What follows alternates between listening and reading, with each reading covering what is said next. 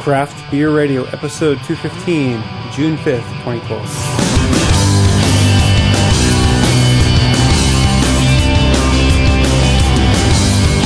Welcome to Craft Beer Radio, where we are getting ready for Savor with some IPAs. Might as well. We had a fridge full of IPAs, and let's see, what should we start with? Let's do the Firestone Walker, All right. because they're typically yummy. Firestone Walker is somewhere in America. Paso Robles, California. This is their Union Jack. It is an American IPA at 7.5% alcohol by volume, malted with two-row Metcalf and Kendall, Munich, Cara Pils, and Simpson's Light Crystal malts. It is hopped with 4 pounds of Warrior for bittering. Well, 4 pounds per barrel of Warrior and Simcoe for bittering, Late Kettle, Cascade, and Centennial. That's in the Late Kettle, sorry. And dry hopped with Amarillo, Cascade, Centennial, Chinook, and Simcoe. That's quite a couple hops used. Warrior and Simcoe in the bittering, so that's during the boil. Late Kettle, near the end of the boil. Cascade and Centennial, that gives it flavor as well as bitterness. And then dry hopped to give it really just flavor. Amarillo, Cascade, Centennial, Chinook, Simcoe. That is a heck of a bill.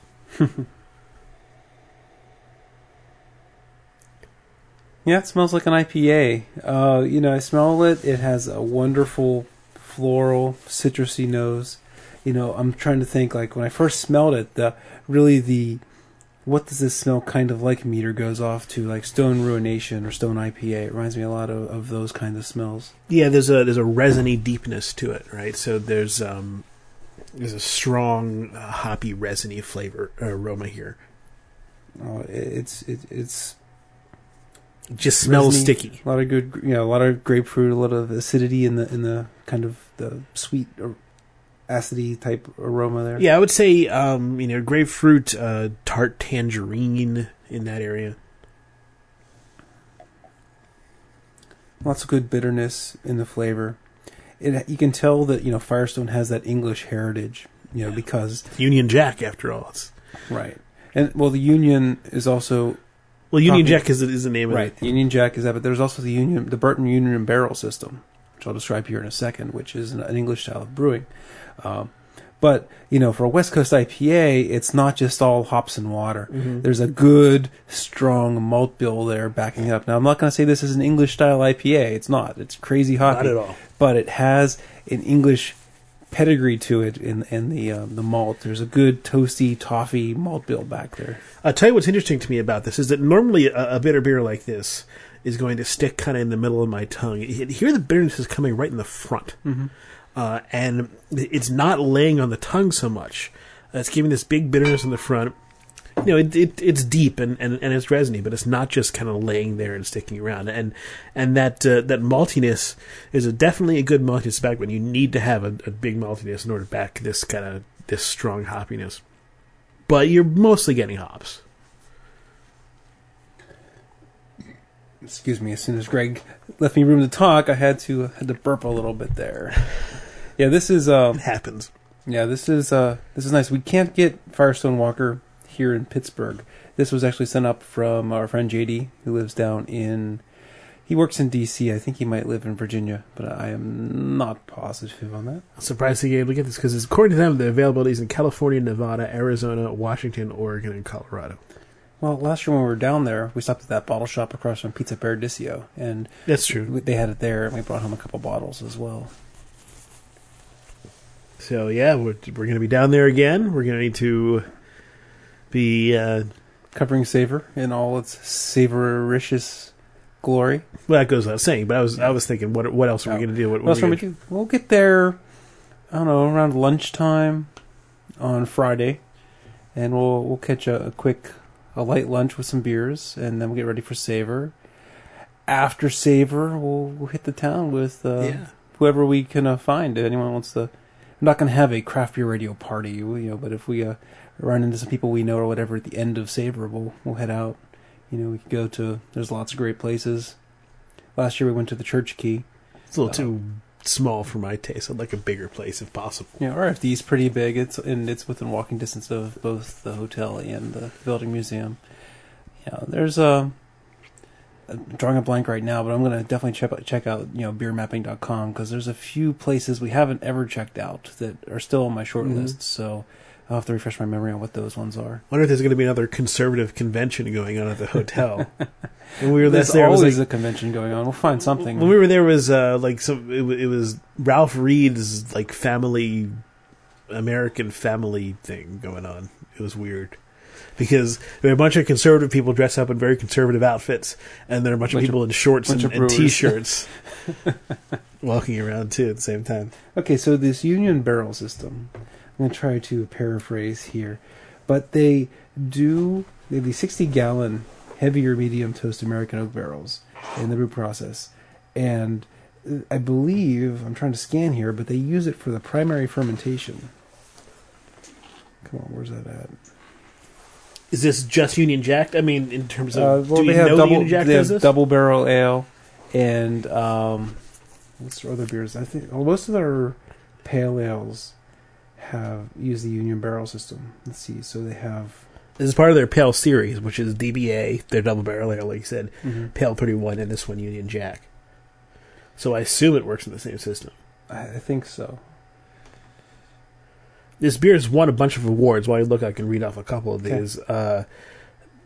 The 2010 Best IPA Award from Maxim Magazine. So right next to Barely Almost Naked Chicks, they have Best IPA. Draft Magazine Top 25 Beers 2009. We're friends with Draft Magazine for various reasons. Great American Beer Festival 2008 Gold Medal American IPA. Silver Medal in the Australian International Beer Awards in 2011. And 2011 Bronze Medal in the European Beer Star. So, and there are more. There are like 5 or 6 other awards it has. So this is a good beer. Okay, so yeah, I was trying to read up here on the Union barrel system a little bit more. So they use their own patented barrels, so they're a little bit different than just using a bourbon barrel or anything like that. They're fresh American oak. They typically use them for about 20 weeks before they retire the barrels to like a barrel aging program or something like that. So they use them fresh. I don't see it here, but I believe from what I heard before, they do it for a primary fermentation in the barrels. Well, this says 100% stainless steel fermentation for this one. Really? Yes. Well, okay, then maybe the name must be a misnomer, the whole Union Jack. That's what I get for trying to be smart and giving informational tidbits. I didn't think that piece of information would be necessary, but as you were saying this, I'm thinking, wait a minute. Completely out of my rear. Well, so the Union barrel system is cool, but has nothing to do with this beer. Right. Let me see if the same thing goes on their DBA. They have a lot of good information on their page, which you can go to. They do say at the bottom, we feature a 100% oak barrel fermented and unfiltered version of our DBA at the visitor center and at the tap room. They say for the DBA, they say selectively fermented in the Firestone Union oak barrel brewing system. Let's see if Pale 31 is the same thing. Pale 31 is also brewed in the oak barrel. So it's just Union Jack is steel. Stainless steel. And it's the only one with Union in the name. Now, granted, Greg made the point. It's an English-style, English-inspired beer, and the English flag is called a Union Jack. And yesterday was the Queen's Jubilee, so... That's right, yeah. Cheers. I read a review that said it was like one of the most horrible, boring things ever on television. The BBC were just getting stuff like that. People saying, why is this being broadcast? I guess it's... These things, in today's world, in the Twitter world, those kind of things aren't going to satisfy. Instead, there's a 6-hour broadcast about the Venus transit on YouTube you can watch with people from Astronomy Cast, which I watched about 20 minutes of, and that was decent enough. Mm-hmm. Yeah, so that's a tasty beer. It has more malt backbone than your Stone IPA. But the hop flavoring is similar, not exactly the same. It also reminds me slightly of like Southern Tier IPA. But those are all ones that I like, and I'm kind of I like the way it plays with the bitterness. I like the way it doesn't throw just one hop at you either. There's a bunch of them. in Warrior and Simcoe for the bittering, so they put in the huge bitterness hops in there. But for they have Cascade Centennial for late kettle to get the real grapefruity stuff and orangey stuff, and they dry hop with a whole bunch of them. So yeah, it makes you wonder how much they experimented and like, is this a fine-tuned mix, or is it just a mix that happened to work? Right. Is there an exact reason for every little hop? And I would love to kind of go through the iterations and see how much, how fine-tuned everything is. I mean, I don't know if they have obviously a big brewer like Budweiser can do this, but I assume a brewer like Sam Adams can do this too. They can brew 50 different batches of different stuff and play around. I don't know if a smaller brewer like Firestone can really do that. Well, I mean, they've been making it long enough, and they have the pub, so... And they can do some home brewing stuff and experimentation. That they could, but, I mean, you read off, 12 different hops. And, it just makes you wonder, how did they arrive at exactly that recipe? Yeah. Other than just saying, let's see if this works. I mean, did they do one with Amarillo Cascades and Centennial Chinook and didn't include the Simcoe and later said, let me put the Simcoe in here and see if that works? Yeah, it's interesting. So I got to think at some point they just kind of said... There's some knowledge, right? Because the brewers know what the hops do. So you could see to some degree, I want this character from this hop and this character from that hop, and let's blend those together. But when you got 12... Yeah, I got to think there's a little bit of, when you start... An example is when you start cooking, you're very careful to put just a half teaspoon of salt and a quarter teaspoon of pepper. But later on, you just throw in some pepper, throw in some salt. You know what? Maybe I'll throw in some of this and throw in some of that. So there's a little bit of kind of experienced guesswork going on. But again, I don't want to sound like we're knocking them. The beer. No, not at all. I think it's just curious. Mostly curious to me. It is not to me knocking because to me it's a sign of experience that someone can just do that, throw in a couple things, basic kind of thing, and still get it to taste like that. I mean, it's almost like Indian cooking, right? Where there are a dozen spices used to make a dish do something. Okay, now we have the Epic Brewing Spiral Jetty India Pale Ale. This is sort of their classic series. There's Salt Lake City, right? Salt Lake City, Utah. I believe this is one I got in Ohio. Yep. There's another one with an aggressive hop profile. 5 different hops were used here. 2 in the dry hop. They don't tell me which ones. But 6.6% alcohol by volume.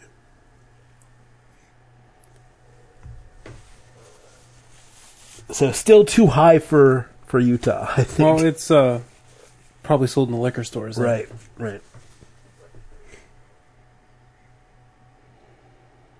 So this one, the nose is a lot. We didn't say the color of the last one, which was a little bit darker than this one, which is a sort of a pale strawish color. Yeah, straw, golden, somewhere in there.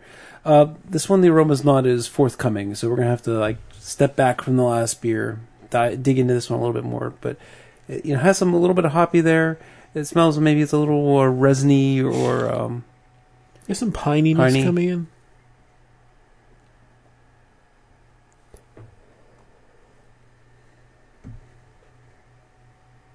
So yeah, fresh pine, a little bit of a little cascadey, grapefruity stuff too.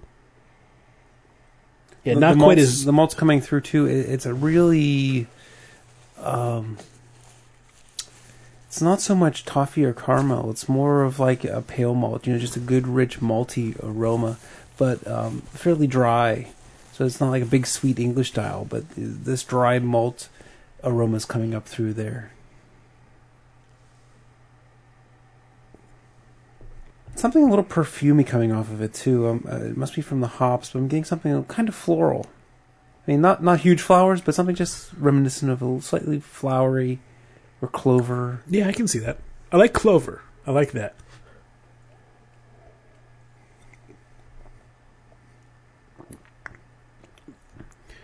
It's not as complex, but it's dang tasty. It really is. There's more, compared to the Firestone, it feels like there's more of a singular flavor going on here. but it's still a complex singular flavor. But it's just not attacking you from all sides. Yeah, I mean, it has the hops, but what's really engaging me, I'm trying to figure out, is the malt profile. We're talking about it from the aroma, but it almost tastes... I want to say it tastes darker than it is. It tastes like maybe there's like a touch of chocolate or malt in there or something. There's this more roasty, but just a touch, right? Of something going on there that's a little more... Well, I would say it's sweeter. I don't know about roasty. Okay. It's I think it's a little bit sweeter. I think that there's a little bit more, maybe just barely a little bit more viscousness to it. It's a little, feels a little thicker on the palate. And there's something going on there that is like... Maybe a crusty bread is the closest to roasty that I can see. I don't... Like, I want to... It's like saying, hey, there's a little bit of porter in me. You know, there's just something that's a little roasty there. Maybe it's more of the mouthfeel of it, or the dryness or something, where it's kind of like, you know how like a porter can have that really dry, tannic type thing. Maybe it's that part of it, not so much the roast. But there's something that's reminiscent of chocolate malts or something in here. I'm not getting the same thing you are. I'm getting more crusty French breadish flavors from this, but it's I'm enjoying the heck out of it. Like I said, not as complex as the Firestone in terms of coming from you in all directions, but the flavors that are there are still bursting with flavor. There's a lot of there's a lot of dimensions to what's coming here. A little bit of glazed donut in there. Yes, yeah. Oh, yeah, a little bit of Krispy Kreme, right? Just a tad. Mm-hmm. There's, I really like clover. I think there's a clover honey kind of flavor coming on here. Yeah. That was for a sip or two. Awesome, I thought there was kind of a honey type, thing flowing through there. It doesn't taste like a mead or even a honeyed beer so much. No, it's just sort of the floral part of that. Yeah. It's not the honey part of that. It's not the sweetness from it. So, but that's kind of a slightly grassy floralness. Mm-hmm.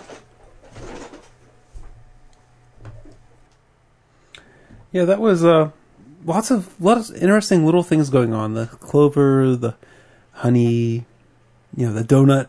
For me, that little bit of porter thing going on there. It was certainly an interesting beer. I like it. Very, very, very exploratory. You could really go in there and find all kinds of things going on as you're tasting your way through it. Extremely enjoyable, very drinkable. At 6.6, doesn't feel that strong, and it really extremely drinkable. So do you want to open this one then? I do. Okay, so this one's not really an IPA, but the ones after this are getting kind of big, so we got to drink it before our palates are destroyed. It's wax covered, so Jeff has to do a little bit of manipulation with it. This is the 2011 Estate from Sierra Nevada. Now, Estate is a fresh hopped, so they throw in their freshest hops and they It's not just that. The Estate is, I believe, let me see if the label here contradicts me, but it's called the Estate because they use a lot of homegrown. So they use hops from Hops in Chico. But I believe they also use barley. Yeah, barley grown at the brewery in Chico. Yeah, okay. So it's like all local ingredients for this guy. So organic wet hops, barley grown at the brewery. So you hear homebrewers talking about doing beer from dirt. You grow all the ingredients. Uh-huh. This is probably as close as you will find. Now, how do you grow water? You dig a hole, water falls in. Or it squirts out with a pump. And do they grow their own yeast? Well, after you buy the first vial, you're pretty much growing yeast, right? I guess, you could get a wild yeast and try to tame it down. Yeah. That would take, some generations to do so. But, you could select. That's how it started to begin with, right? Right. But, it's been several thousand years in all. I wonder, I'm sure I knew this at one point. I'm just wondering, I guess there wasn't intentionally cultivating yeast until the 1600s or so, right? Or until Pasteur. But, beforehand they were doing... That was much later than 1600s. Well, sure. But what they were doing was they were doing things to cultivate the yeast. They were using a certain stick that was inoculated with, when they stirred the beer with a certain stick, God blessed the beer and made the beer good, right? Uh-huh. So but it was really the yeast that was inoculated in the stick. So that's kind of... I thought there was other things where they might save the last bit and use that in the next one. Too. And they do the same thing with bread there. And they might throw a little bread in there. Right. And use that. Or not clean your brewery. Yeah. So not clean your pot. There's lots of around. unintentional ways to keep the yeast. But I imagine that doing, all three of those things led to variable quality. You would not get the same sort of... Oh, sure. Yeah, I mean, until they understood the science, it was hard to really be repeatable in it. Excuse me. So yeah, grow their own yeasts. But, the other ingredients, the agricultural ingredients, are all grown at the brewery. How about that? Is that better? I like it. So this is on the red side of Golden. And it's got a huge head to it, right? About 2 or 3 fingers worth of a soft, pillowy head. Which makes it a little bit hard to smell even in these big tulip glasses we're using. So that's 6.7% alcohol by volume. Oh, and all these ingredients are organic as well. Ah. So that means basically no pesticides. Mm-hmm. That's roughly what it means. No pesticides and no fertilizers. No unnatural fertilizers. Chemical fertilizers. Yeah, chemical fertilizers.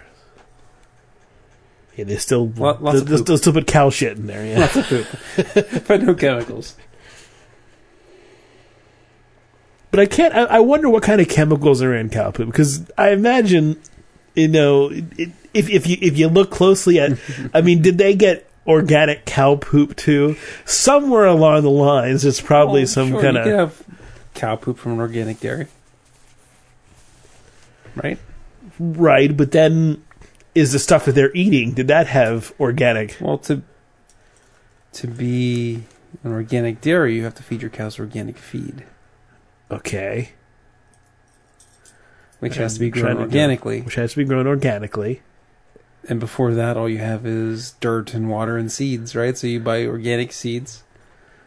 So yeah, I mean, it really doesn't go that far back.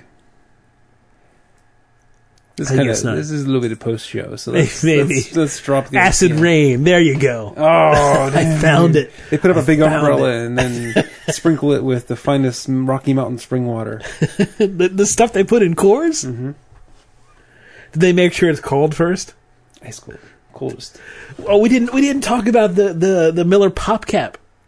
Oh, well, we can talk about that now. Yeah. That's a little macro muck. Yeah, it is oh macro. God, we're bringing it back 100 episodes later. Yes, new Miller commercial. They have the Vortex bottle for agitating your beer. But pouring? Kinda? If it did, well, it's to agitate the flavor when you pour your beer. If it did anything at all, which it doesn't, but if it did anything at all... It foams it up more. It would just... make the beer pour faster. So it's kind of a... Right. People were complaining that it was a binge drinking tool. Miller, not to say, you thought that was a binge drinking tool. Let me give you a binge drinking tool. They have the shotgun can. That's not what they call it. But you open the can with a normal pop top. And then there's another perforated little hole on the top of the can also, which you can poke with a key or a drumstick. The whole commercial is all the different things you can poke the hole with. And it's so you can pour the beer, and air doesn't glug, glug, glug in the main opening. It pours in the second opening. Yes, you can pour beer into your glass faster. Slightly you can pour faster. down your throat faster. Gullet, yes. Yeah, it's Go Miller Lite. It is almost I mean, I don't see a reason. I mean, because if you're going to pour a beer right, you're going to pour a beer carefully. You're not going to pour a beer fast. Fast is not how you pour a beer correctly. So there is a market here where this could be useful. So you know at baseball stadiums, right? They have the turbo taps, right? These taps that pour draft beers with less waste fast, right? Because there's people in line. The ballpark vendors who bring cans of beer, that pour cans of beer, it could be useful for them.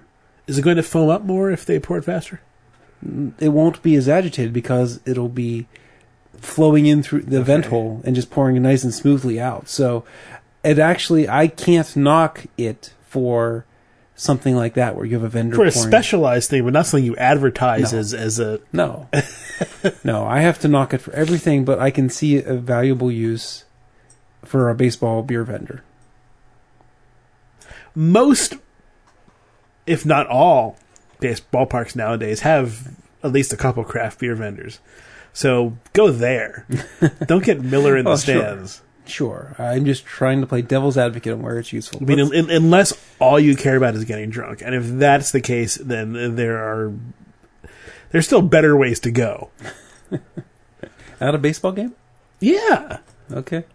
A little more expensive probably, but not really, because I mean, you're still paying like $6 or $7 for a beer. All right, back to the estate from Sierra Nevada. Has the aroma opened up at all? Yes, it has, because we let the head drop. Giant force field of aroma called the beer head. And it smells nice and grassy and fresh. It really does have that. Wet hops beers will, oh, Thomas Schmidlin just yelled at me. Fresh, undried hop beers. They call it wet hopped on their Yes, I know. on their site. So I'm sorry, Tom. Well, even I think I and you both came to the agreement that wet hop's a misnomer as well, but that was a long time ago. We forgot that we decided that. Yeah. So, anyway, these fresh hopped beers hopped with freshly harvested hops, typically have a really grassy, not like, it's better than, grass clippings, but it's kind of reminiscent of best case grass clippings. Right, because what happens is some of the leafiness still comes out. I mean, when you get the dried hops, the stuff that's just been left in the sun or left to dry, the volatiles in the leaves are pretty much fade away, and all you're left with is mostly the resin and the alpha acids and stuff like that. The volatiles that are in the leaves and stuff are still there in the fresh hop, wet hop, whatever you want to call it, in the stuff that's cut off the vine and hasn't been dried. So you get some of those too. You get that leafy character. Chemical wise, I'm really curious on what exactly that is, right? Because you're talking more about the cone part of the hop instead of the lupulin inside. Right. Now, if that's wet and goes into the brew kettle versus dried and goes into the brew kettle, I mean, sure, the water's going to be evaporated out, so the cells are going to be dried out. The chlorophyll, I guess, is still there, right? It's still green, so the chlorophyll's still there. It's just dehydrated. But it'll also get rehydrated. It'll get rehydrated, but it won't. But the cells will be damaged, and some of the volatiles will go away. I mean, maybe that's part of it. Maybe the cell walls aren't as permeable or aren't as porous once they're dried, right? So maybe, or they should be more porous, right? Well, it's a plant cell, right? So it has a cell wall. So you think it might get harder and less. It's possible. Moisture might not transit the cell wall as much. Now we're getting to really kinds of biology. I don't know. I read an article today about tomatoes, because it was an article about somebody who was saying that. You don't like raw tomatoes, right? I do now. I grew up. Remember, I grew up about. Yeah, it was an article about how. In a way similar to cilantro, there are some people who just can't taste, who only taste the soapy part of cilantro and don't taste the sweet grassy part of it. And there's actually a gene for it, and they've found that chemically people can't detect that. And there are only about 36 volatile compounds in cilantro versus 400 in tomatoes. But there are some people who just don't detect some of those chemicals. And I got to think the same thing is happening here with hops, in that there's so many volatile chemicals in there, and some of them just, it's not that people can't detect them so much, but it's just that when it dries, some of these go away. Well, that's it. I'm curious. Do they evaporate with the water, or do they get locked up in something that doesn't let them come back out? Now, I would love to talk to a hop geek about why it's a weird question. I know there are chemicals in tomatoes that if you get them lower than 50 degrees, they shut off. So, you're right, and they really don't wake back up, right? Yeah. So, I guess chemically, organic chemistry would tell you that certain compounds get locked up in some other kind of we've talked about things like that before, where flavors can get locked up in a different kind of compound and they don't come back. And they get isomerized. Yeah. They can change in various ways. Mm-hmm. Yeah. Okay. Back to the beer. The Sierra Nevada Estate.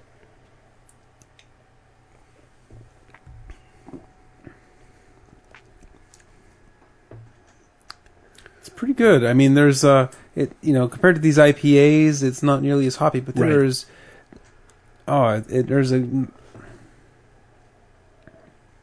having a hard time saying it because I don't want to say, it tastes like a Harvest Ale.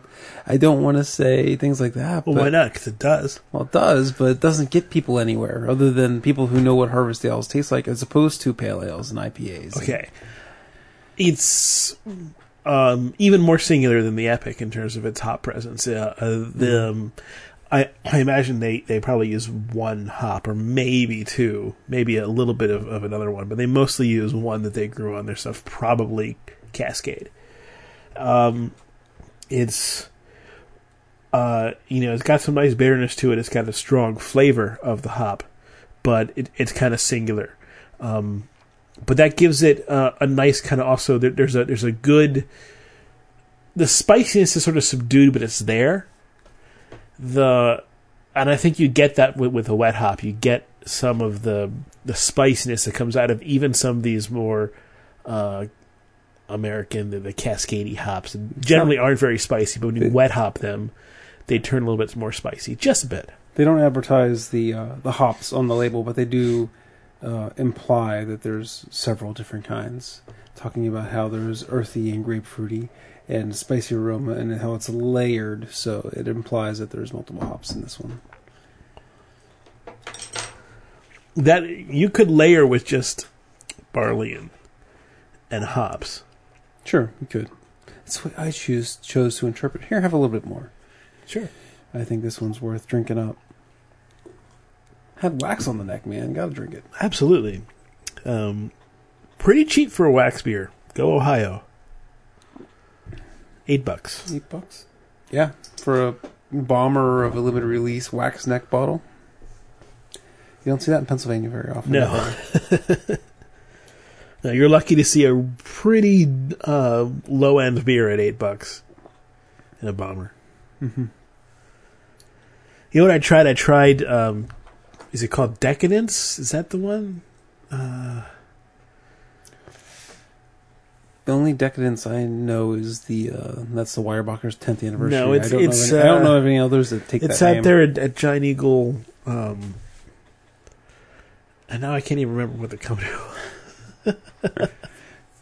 I think it might be Ommegang, but I'm not sure. Oh, Seduction.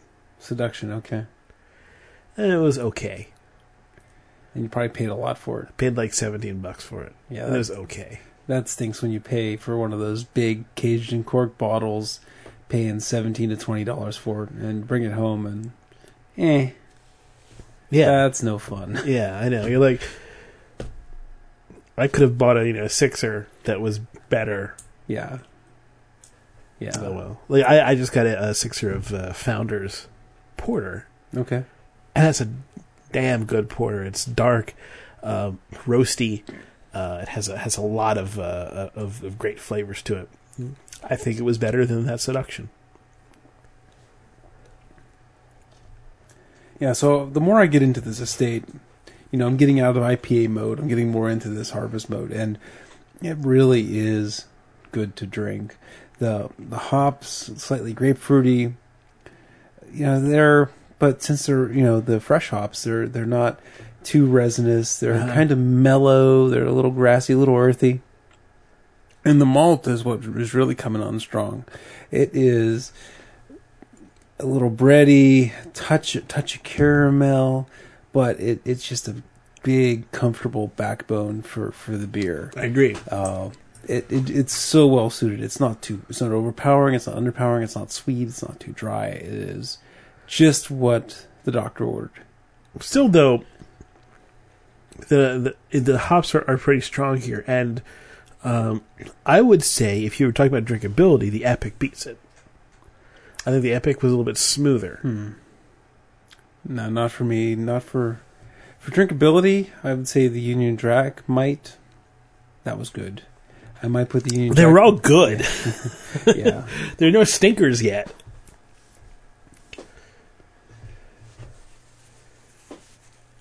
So, like we said, reddish, but now it's getting sort of oranges. Less of it is coming out. But it was reddish when we had a. I had Close the to full class. I had the Widmer double IPA earlier in the week, or late last week. That was pretty good. You know, you don't expect a rock star when you order a Widmer Brothers beer, but I want to give it a try. You know, it's like I never give up on a brewery. I want to see what their double IPA was like. It was pretty good. I mean, it was certainly passable, and it was not anything like, man, I wish I had ordered something else. It was worth the money. It was worth the sobriety. It was perfectly enjoyable. So if you see that, I forget the name that it went by, but if you see the double IPA from Widmer, Okay. give it a try. Don't pass it by just because, you know, you think it's this big brewery that makes a boring, you know, wheat beer. You know, I got my parents to start to experiment and you know look out and look at different things, and they said they found one they didn't like, and I asked what it was. It was the Leinenkugel lemonade wheat, The summer shandy or Summer whatever. shandy. Yeah, I was like, oh, okay, that one. See, that's not that bad. I mean, No, well, see, they probably caught them by surprise. yeah, because they drink this stuff and they expect, you know, they're looking for big. You know, they don't drink very often, and when they do, they want big flavor. You know, it's something different, something unique, something interesting. And it was, you know, Well, and Summer Shandy. It is different, unique, and interesting. Summer Shandy is more lawnmower than anything else. So I mean, it works for what it is. But he said, my dad said it was just kind of lemonade with extra, and that's kind of what it is. Yeah. You know, I think it's a fine lawnmower beer. It's better than most Caps, the classic American Pilsner, which is your standard for lawnmower American stuff. Premium Lager Yeah. or something like that. Yeah. The But that's not what they want. it's better than the Berry Weiss. Right, but you know, but you know, they've been drinking like some great saisons and some, you know, big IPAs and some, you know, awesome porters or stouts, and they go from that to Leinenkugels.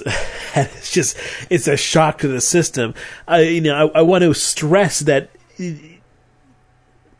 you can make good lawnmower beers, and I think that's a pretty decent lawnmower beer and a decent beer for the right time. But when your palate is expecting one thing and you get something else, I mean, but I think back to the point where you've impressed on your parents to try new things, the risk isn't that great. They probably paid like $3 for that bottle of beer, so it wasn't a huge investment to be disappointed by, as opposed to paying $17 for a Seduction, right, or $30 for a bottle of wine. You know, so it was a small loss. yes, $30 for a bottle of wine. $100 for a bottle of wine, whatever. Man. What wine are you buying? Not the wine I buy. I'm just saying, $30 isn't out of the question for wine. I mean, I remember looking for a wine to use for risotto, and the directions, the recipe said to get a Barolo, and we didn't know Barolos at the time. And then we looked, and we finally found one, and it was $70. We were like, okay, we're going to get this $12 beer, $12 wine, and we're going to use that. It's Italian, so it, You should never roughly know. fit. If you would have cooked with that $70 wine, maybe. Well, I've had Barolo after that, and Barolo is a powerful, strong. I mean, it's a double IPA of wines. This is not something you want to play around with. This is not something that you're going into with just a basic appreciation of wine. This is a powerful, strong, big wine. So I understand what they were going for. Okay. With the risotto, and in the recipe it said if you use a different wine, it will be a risotto. It won't be this risotto, and I can understand what they mean after I tried that. Right. Later. So maybe use double and condense it down or something. it still won't be the same. Okay. It's not like, I mean, because you can't do that with an IPA, right? You can't just pour a couple IPAs and I don't know, distill it. It wouldn't be the same. I mean, because of the whole isomerization thing, Right. it would get more bitter and some of the floral volatiles will go out. But Yeah, I guess wine would be kind of the same way. It wouldn't get more bitter, but you would lose some of the nuance, I guess. Yes, exactly. So I mean, it's a similar thing where it's not a wine for beginners, and as a beginner wine guy, I appreciated that aspect. So we got 2 more beers. I want to try the Maharaja. They're I both really over do. 10%. I really want to try the Maharaja. I want Right. to pick it out because Okay. it's got gold leaf. Nice. That's my excuse for wanting to try it. Avery's Maharaja. This is a 22-ounce bottle from their Dictators series. I can get Avery now by going to Ohio. Avery. You can get Avery at a reasonable price. You Yeah. could. I think we You talked can't about get this here. it's certain. I haven't looked for it recently. The problem with Avery is that we talked about this, I think, on the show. I don't want to I'll run past it real fast, but I think I talked about it like 2 weeks ago. Pennsylvania, wholesalers get the whole state. No wholesaler covers the whole state. So the Avery wholesaler for Pennsylvania is over in Philly. So any Avery that gets here is passed through 2 wholesalers. So this $9.99 bottle of beer is probably 17 to $22 if you can find it here. Yeah. And it'll go quickly because people will be, jumping on it. Imperial IPA hopped with Simcoe, Columbus, Centennial, and Chinook. It's going to be pretty resiny, I imagine. 2-row barley, Caramel 120L, and Victory malts. Original gravity of 1.090. Alcohol by volume of 10.24%. That's a very specific alcohol by volume. 102 IBUs. This is on the resin, the 6-point resin scale, because resin was 103. And the color, they say, is a dark amber, and I would call it not quite so dark. I would call it more orangey than dark. Very clear, tea-colored, maybe a lighter orangey tea. Nice thick head. Maharaja is derived from the Sanskrit words Mahat, great, and Rajan, king. There you go. That's about it for the marketing speak that I'll read. So they have the Dictator series. So they have Maharaja, which would be an Indian, king. They have the Tsar, Russian king. They have Kaiser, I think it's Kaiser. German. It's an Imperial Pils. Those are 3 I can think of off the top of my head. I think those are the other ones they have in the Dictator series so far. Because when I went to the Dictator series, when I went to their site, that's all they had. Mm-hmm. So these 3. What other dictators could they use? That's a post-show thing. Let's not. Well, no, it's related to the beer. No, it's not. It's a Wikipedia thing. What other titles are there for dictators? For a beer that Great leader? For Avery might make someday. That is not main show content. President? El Presidente. El Presidente. Prime Minister.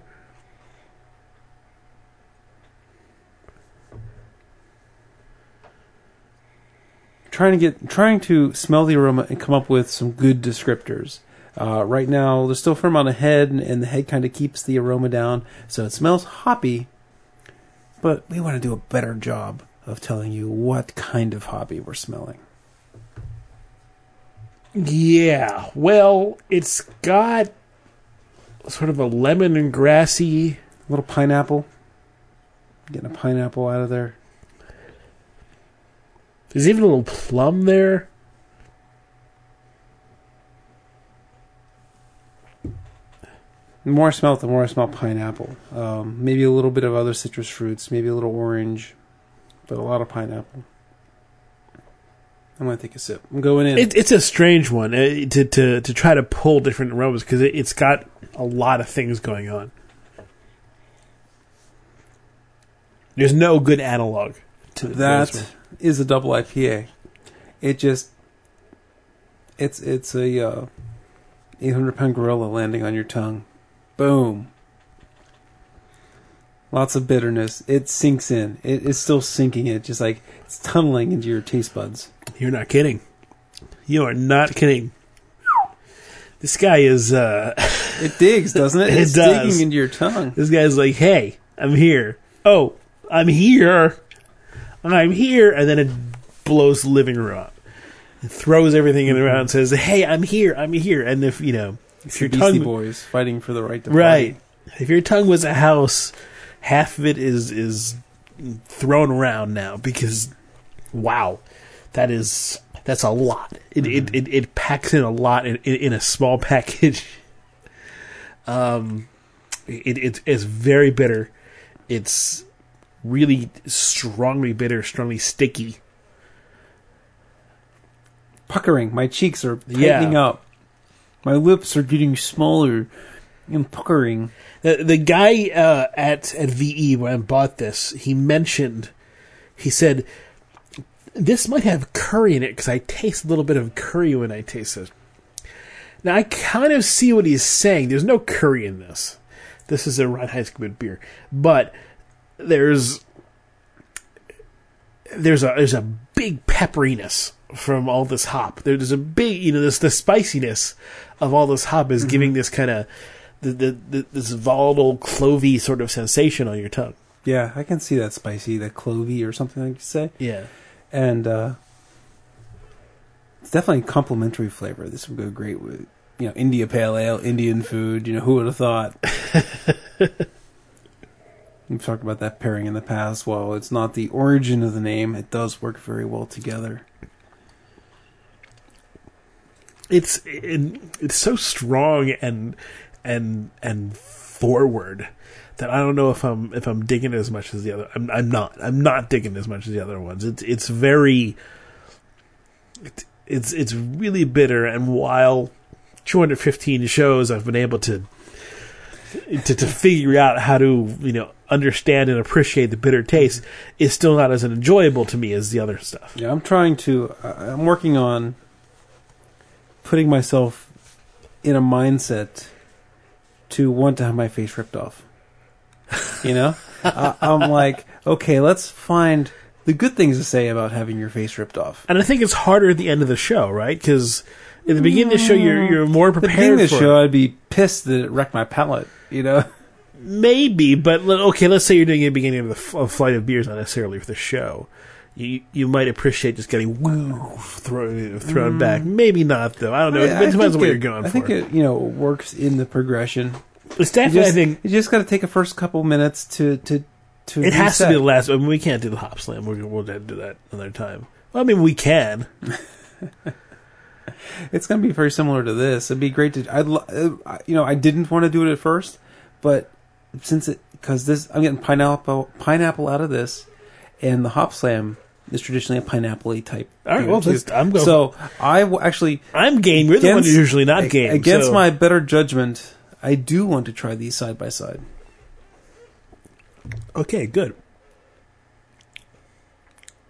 That spiciness that you mentioned. It's coming, especially when you're doing that whole take a sip, breathe in over the beer type thing. Yeah. It really pulls in that spiciness. And I think clove is the best thing you said to describe it. I'm not sure I have anything better, but peppery doesn't really nail it. But right. Clove doesn't nail it either, but it's close. It's in the ballpark. Mm-hmm. It's, third base line, not a foul line, but it's in the ballpark. Yeah, it's not. I'm trying to think of other Indian spices that are used in a typical curry, right?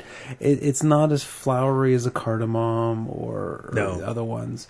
It's pretty. It's not earthy. a Piper Niagara, not black pepper. It's not really any kind of pepper I can think of. It's not alligator. It's not white pepper. It's not even really anisey either. I mean, it's just clove comes the closest to maybe clove, like earthy. Like clove turns earthy, or maybe clove. I want to say something like headed towards cinnamon. But the only thing I can think of is maybe like if you take some of the brininess out of, maybe like a Kalamata olive. Okay. Kind of a little bit, dark and take out all the briny saltiness of the olive. The way you might be able to reconcile it is something that's earthy, like some kind of mushroom, right? Something in there, but. When you say mushroom, it takes you way too far earthy. Yes. So I don't want everyone listening to picture, like the pizza Greg and I had, for dinner, this mushroom pizza, because it was not anywhere near that kind of But mushroom. No, I think there's an interesting woody kind of component here. Yeah. Yeah, I like woody. I like maybe not oak, not that far gone, but maybe a little. I don't know, a little balsa or something like that. It's hilarious that we're talking about this woody, earthy, mushroomy flavor when it's about 0.5% of all the flavor in the beer. Yeah. You know, it's such a small component because like the other 99.5% is citrusy, resiny hops. What I can think of is imagine you take orange oil and you really concentrate it to the point where it's, you can hardly taste the orange. You just get sort of the bitterness and the strong orangeness, and that's kind of what you're getting out of this. This big resiny, oily citrus thing, and then there's this peppery component that's 5% of the beer that we were jumping on.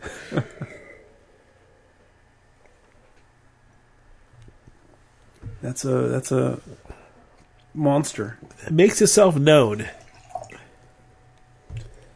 Rinse out the glass here. And like I said, against my better judgment, we're going to crack open another 10% beer. This is the Bell's Hop Slam. Bell's Hop Slam. JD sent us this beer too. Thanks, JD. Even though we get Bell's, we can't get Hop Slam here, I don't think. We can. Usually it goes fast. Limited I haven't release. seen it. Limited release. Most of the cases are spoken for by taverns.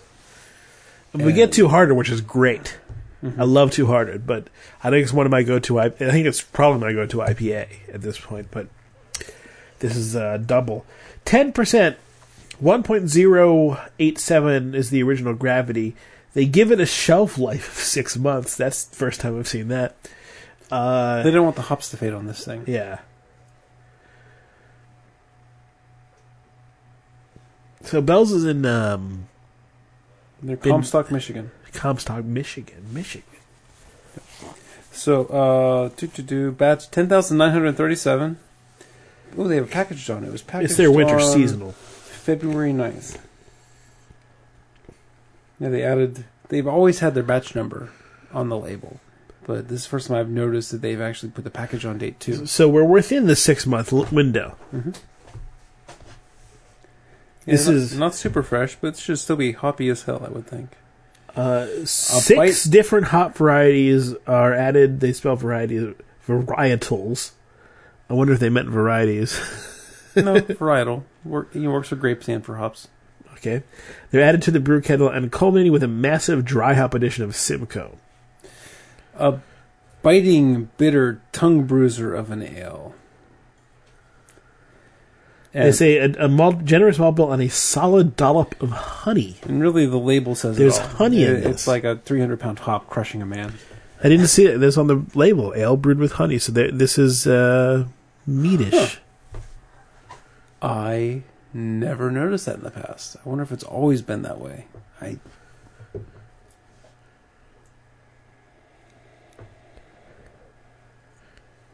I'm kind of wishing I didn't know it smelled like or had honey in it, because what do you smell when you take your first sip is hoppy honey. Or take your first That wasn't sniff. what I smelled.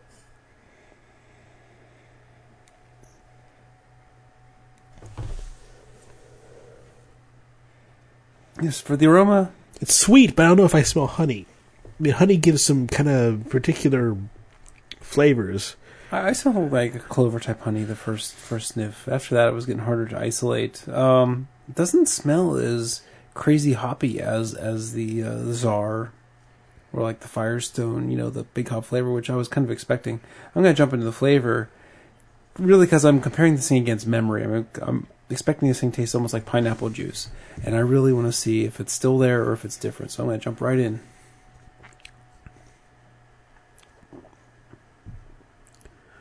It's very different from what I remember. There's still a little bit of pineapple there. There's pineapple there. I don't deny the pineapple. There's a little bit of honey / mead. There's some vanilla. This is a very different beer from what I remember. I like your vanilla pick. That's a good pick. I don't know how I would have picked that if you weren't saying it. It was pretty prominent to me. I mean, I got this big burst of like vanilla. And so that's why it was pretty easy to pick out, but it did go away quickly. Maybe a bit of cinnamon, too.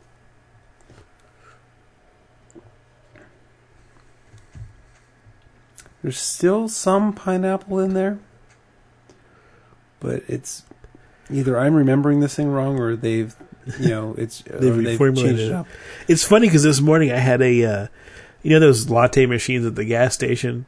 I was tired, so I wanted to get them, I said, all right. It was espresso, and they had various flavors. I'm like, all right, I'll try the cinnamon one. Bam! This big burst of cinnamon. So a lot stronger than I expected. But I'm tasting some of that in here.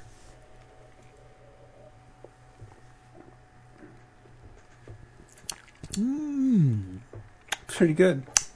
Not bad at all. Less overtly bitter, less less punch you in the face bitterness than the Avery. There's more depth. There's a lot of depth there compared to the Avery, and compared to what I remember. I hate to keep going back. This will be the last time I say it. What I thought Hop Slam tasted like compared to what I'm tasting tonight. You guys have heard it enough. I won't say it again. Say it. No. Say it. No. Say it now. No. Too late. You have to say it. Can't make me say it. I can try. That would just be boring. Any other thoughts? I'm just trying to see if there's anything else to pull out before we wrap up, but we can get onto the rankings since we're late into the show. And if anything does come out and ring a bell, I'll mention it. We had some pretty good beers tonight. Yeah, I'm pretty sure with my ranking. I'm running it down here so I have it. Oh, what's the one? Okay, so I can go and then you can type in yours. Okay. It's a little heavy, not quite as light as my Air as my MacBook Air. So my number one beer, it was the Epic, right? Yes. Yes. Just want to make sure I'm with what I wrote down. I thought it was super drinkable, really good, great, great IPA flavor at the same time. It, not as complex as some of the other ones, but still just delicious and still had a lot of stuff going for it. So I think that the drinkability, really, pushed that one over the top for me. My number two, what was my number two? Was my number two Firestone? Hop Slam. Hop Slam. This one. Now I remember why. It's harder when it's not in front of you. The Hop Slam is great. I mean, I think especially Flight caused me to like this even more than I may have otherwise. Because right after the Maharaja, which kind of blew me away, the Hop Slam came and was sort of a milder version of that, was still giving me this big punch of flavor. There's also a lot more depth comparing the two. Yeah, totally. My third is going to be the Firestone. So when I knew it was close. The Firestone had a lot of great flavor to it, a lot of different hops. I mean, it was crazy, the Union Jack, but it wasn't quite as drinkable as the Epic, and it wasn't quite as in your face as the Hop Slam. But fantastic beer, totally recommend it. Definitely check it out. Fourth is the Estate. Really good. In an IPA show, it falters a little bit. Which it doesn't made us drink. I wanted to drink it. I really wanted to drink this. So you should give it a pass. Well, I'm not going to give it a pass. I put it in. I put it in the IPA show. I'm ranking it. I'm ranking it fourth. Fifth is the Avery. I just think it was too much. It was just. It was good. I wouldn't say avoid it, but drink it in a flight and drink it last. Jeff? Okay, so I'm going to start off by saying you're wrong. Okay. I'm not not wrong. Not often I say that, but tonight you are so wrong. So I'm totally right. Dude, you couldn't. There's only one thing you got right, and that is putting the Avery in last place. Kind of hard luck loser because it wasn't a bad beer, but it just didn't really hold a candle to the other beers tonight. I mean, it was just bracingly bitter, kind of one note, and just wasn't. Other than getting your face ripped off, it wasn't much to it compared to the other beers. I mean, there's worse double IPAs, right? So I mean, it's not horrible, but compared to these guys, everyone else offered something more. Okay. So that was in 5th place. In 4th place, I'm going to put the Epic. She's so wrong. It was a good beer. Some of the had a lot to explore. We were talking about the clover, the honey, I was getting that donut. I was getting a little bit of that porter. Lots and lots of stuff to explore. But the 3 beers above it were just really good beers. In 3rd place, I'm going to put the Hop Slam. Much improved over what I recall. Damn, I said it again. Son of a gun. But it had that vanilla, it had that cinnamon, it had all kinds of complexity going on. There's a lot to explore in that beer. Very fun to drink. 2nd place, going to put the Estate from Sierra Nevada. All grown on the brewery. Harvest Ale, Harvest Ale's just... Even the water was grown on the brewery. Yes. Harvest Ales are just... They can just be so drinkable and just... I don't know, they hit me the right way very often. See, I thought the bitterness of the Estate was stronger than the bitterness in the Spiral, and I really felt that the Spiral Jetty gave me less of that. But go on. So I would say that part of the reason that the Spiral was bumped down a little bit, I don't think I said this, was there was a certain... How do I want to describe this? I think the malt bill needs a little bit of work to really bring it up to where I think the other ones are. It was a little dry, just a little bit empty, and it just didn't quite stand up to the malt in the other ones. That's why I put it down there. All right. I mean, you're wrong, but okay. Yeah, no, you're wrong. I am right tonight. Often you are right. You are usually right, but not tonight. Sierra Nevada, number 2, thoroughly enjoyed it. That leaves Firestone Walker. How can you not rank Firestone Walker, Matt Brindleson, the beer that they win Best Mid-Sized Brewery? So for the World Beer Cup, they won it in 2004, 2006, 2010. For the Great American Beer Fest, they won Best Mid-Sized Brewery like every year within recent memory. They make fantastic beer. That Firestone IPA, the Union Jack IPA, holy smokes. It was a West Coast IPA with an English pedigree. A wonderful blend of hops, a backbone to back it up, a malt backbone that backs it up, that walks the walk. I loved it. Loved it, loved it, loved it. Number 1. I think Firestone was a great beer, but it was 3rd. So that does this. I'm going to title this right now. Who's Wrong This Time? That's the name of the show. There you go. Awesome. Thank you, everybody, for listening to Craft Beer Radio. There's a couple extra rabbit holes this time. We apologize. Or not. I mean, you may enjoy it. But if enjoy it. If you do enjoy it, why aren't you listening to our extras? Seriously, our pre and post shows are full of rabbit holes.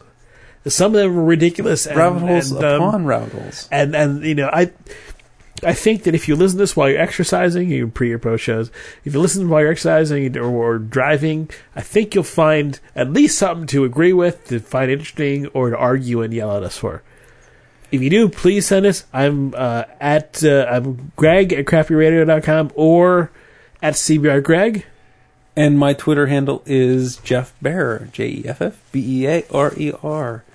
And you can email me too, but really my personal email is full of spam, so Twitter actually works. Twitter is great, but if you want to say something bigger, go ahead and send an email. Or beer at Craft Beer Radio.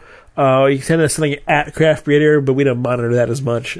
We mostly monitor our commercials. I do monitor it, but I've been so busy with work and life that actually I haven't done much Twitter in the past month or so. So, anyway, thank you very much. See you next time. See ya. Go to Savor.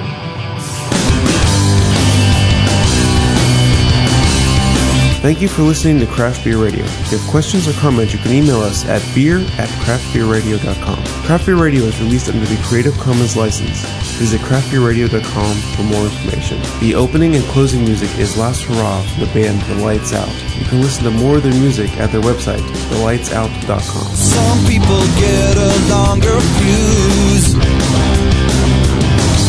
Some people's shoulders are big